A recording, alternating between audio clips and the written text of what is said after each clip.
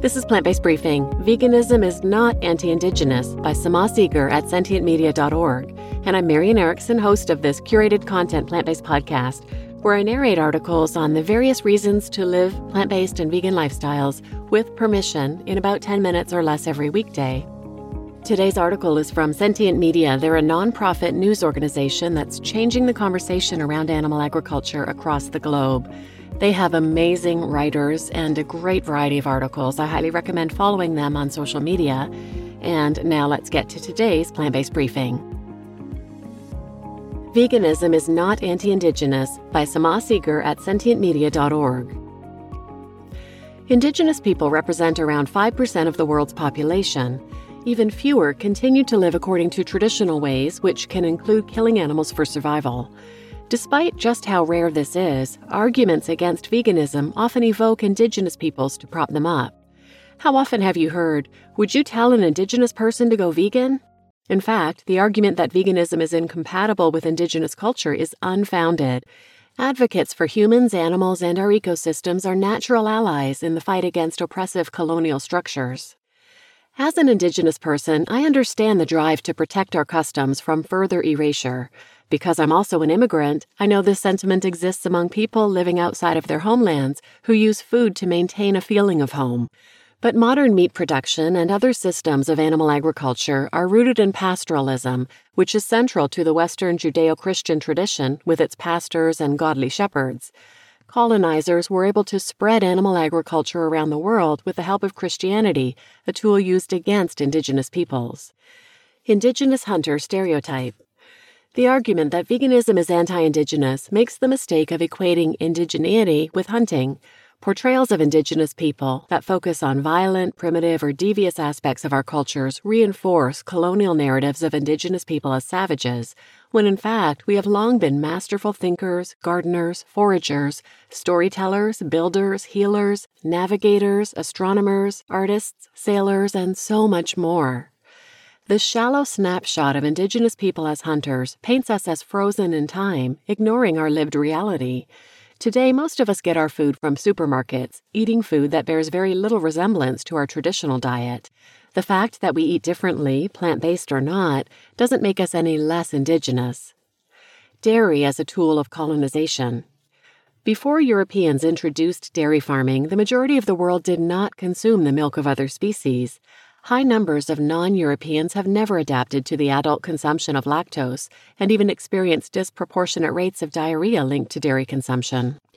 Many Indigenous cultures, too, did not raise cattle for milk, yet animal milk has long been used as a tool of colonization.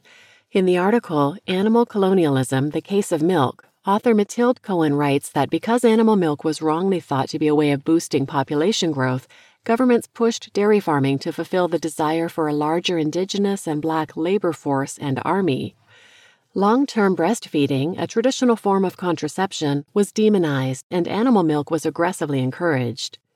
Despite widespread knowledge of its harmful effects on mothers and babies, breastfeeding colonialism continues today, with formula companies using pervasive, misleading, and aggressive marketing tactics.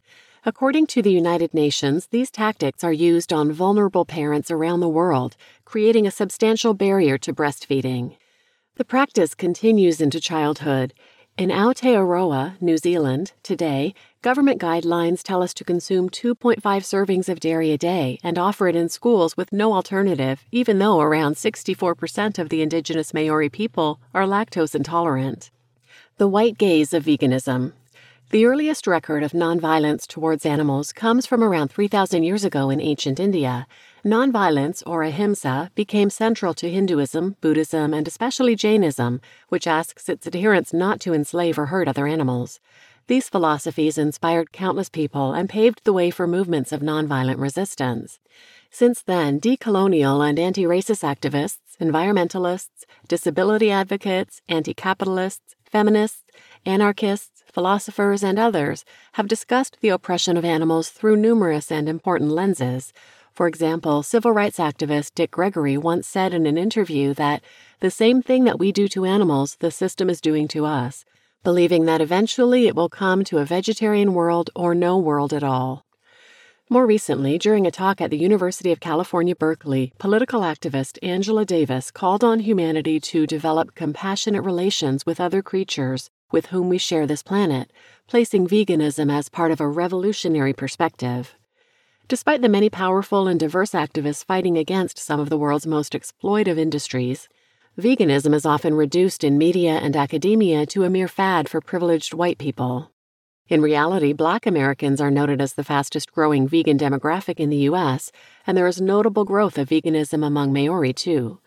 These stereotypes about indigenous cultures ignore and erase the many nations that have long relied on cheap and abundant plant staples, such as lentils, corn, potatoes, beans, and chickpeas, as well as the many poor vegans in affluent nations.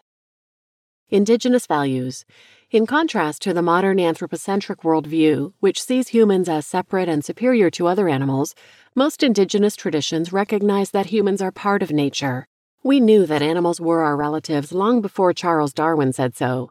For example, the Mandaean god Hai, or the living, is the life force of the natural world and all its inhabitants, a perspective which sees the sacredness of all living things. Our teachings say all killing and bloodletting is sinful, and though we are perhaps paradoxically given permission to eat male sheep, prey birds, and scaled fish, the attitude towards slaughter is always apologetic. Some say that we, or at least our priests, used to be vegetarian. Though some indigenous cultures are tokenized against veganism, their stories tell us they cared deeply about their animal siblings. In her talk, Indigenous Veganism, Feminist Natives Do Eat Tofu, Margaret Robinson discusses the Mi'kmaq view that all life is related, encapsulated by the concept of Misit Nomak, which means all my relations. Because of that view, she explains, the modern commercial fishery, often touted as offering economic security for Aboriginal communities, is even further removed from our Mi'kmaq values than modern-day vegan practices are. These perspectives offer pathways to a veganism which is compatible with the values of our ancestors and may even help us live up to them. As Robinson says, veganism offers us a sense of belonging to a moral community whose principles and practices reflect the values of our ancestors, even if they might be at odds with their traditional practice. Veganism as a decolonial tool. Veganism is often accused of being anti-Indigenous, but in reality it is a response to the anti-Indigenous systems of today. Veganism offers an opportunity to disrupt colonial logic by challenging the most basic building blocks of colonialism, which reduce all life forms to mere objects for capitalist exploitation. Our people had to adapt in order to survive, and we now must do it again.